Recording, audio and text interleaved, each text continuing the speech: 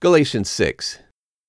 Brothers, even if a man is caught in a sin, you who are spiritually mature must restore him in a spirit of gentleness, being careful so that you also aren't tempted to sin. Bear one another's burdens, and so fulfill the law of Christ. For if a man thinks of himself to be something when he is nothing, he deceives himself. But let each man examine his own work, and then he will have reason to boast in himself and not in someone else. For each man will bear his own burden. But let him who is taught in the word share all good things with him who teaches.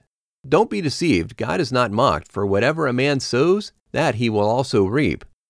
For he who sows to the flesh will from the flesh reap corruption, but he who sows to the Spirit will from the Spirit reap eternal life.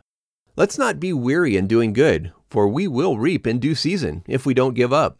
So then, as we have opportunity, let's do what is good toward all men, and especially toward those who are of the household of the faith. See with what large letters I write to you with my own hand.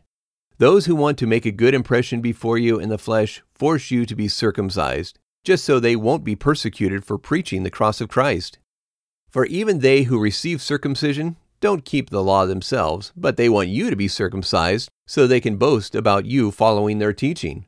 But far be it from me to boast, except in the cross of our Lord Jesus Christ, through which the world has been crucified to me, and I to the world.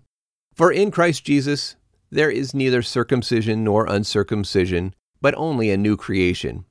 For those who live by this rule, peace and mercy be on them, and on God's people. From now on, let no one cause me any trouble, for I bear the marks of the Lord Jesus branded on my body.